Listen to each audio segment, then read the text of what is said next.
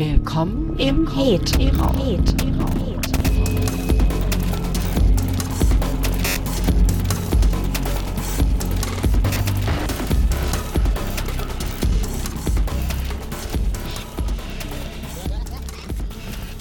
Hallo, liebe Freunde des Rinderwahns.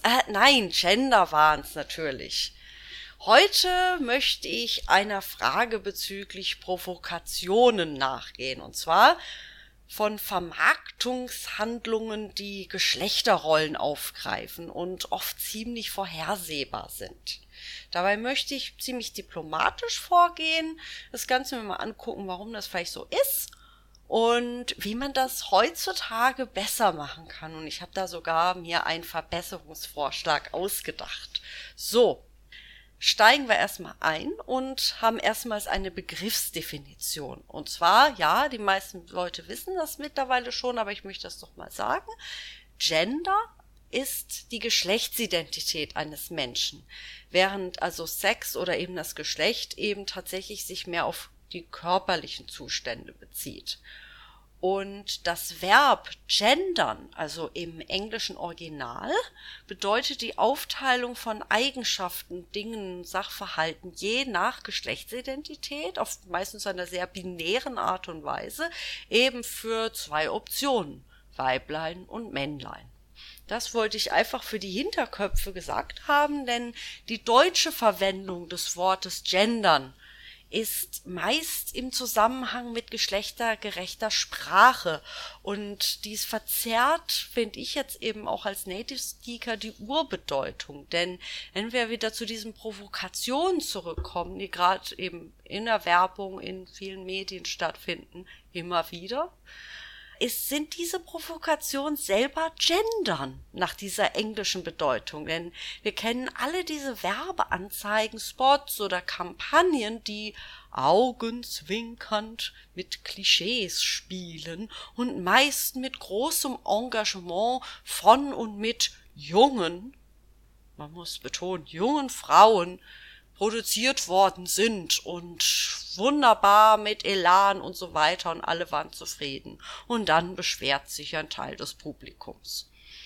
Aber mittlerweile nach einigen Jahrzehnten, also ich gucke mir das circa seit 2 Jahrzehnten selbst an, aktiv, und sehe, dass die Muster sich selten, also bis gar nicht verändert haben und diese Provokation trotz Bekundungen und Beteuerungen der Firmen, die diese Werbung in Auftrag gegeben haben oder auch von den Werbeagenturen selber, die meinen, ja, dieses Spiel mit den Klischees und dieses Aufgreifen von Klischees soll ja ein Debattenbeitrag sein. Aber da diese Darstellung sich nicht weit von tatsächlichen Klischees oder gewissen Status Quos entfernt und auch sich nicht weiter entwickelt, habe ich mehr den Eindruck, dass es sich hier mehr um Trotz handelt oder irgendwie kreativen Stillstand. Das ist eigentlich sehr schade, denn heutzutage hat man die Chance weiterzugehen, denn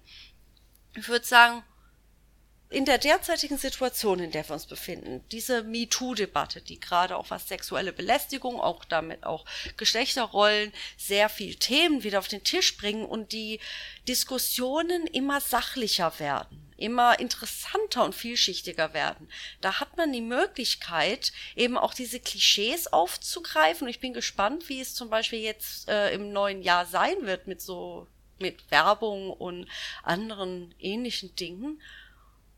Ich denke zum Beispiel, man könnte mehr Absurdität wagen, also die Klischees schon nehmen, aber absolut überdrehen und den Kontext auch leicht verschieben, in dem sie vorkommen.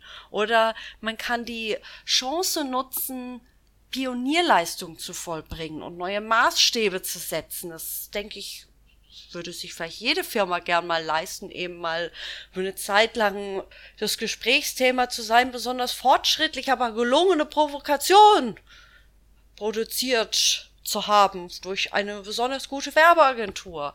Und die Zeit heute, gerade durch die ganzen Umbrüche und Widersprüche, die wir in den Nachrichten und eben auch weltweit mitkriegen, zeigt, dass es die Zeit ist für mutige Ideen und man eben sich auch mal ein bisschen weiter aus dem Fenster lehnen kann. Und ich habe hier mal etwas aufgeschrieben, und zwar eine Fortsetzung. Und zwar eine Fortsetzung dieses bekannten Edeka-Spots, dieses Herrn des Feuers. Und ich habe mir das also gerade eben nochmal auf YouTube angeschaut. Und beim zweiten Blick jetzt im Nachhinein ist mir was sehr Interessantes aufgefallen. Denn da sind natürlich im Vordergrund diese randalierenden historischen Männerhorden, die dieses verweichlichte, frauendominierte Familiengrill mit den fiesen Dips und Salaten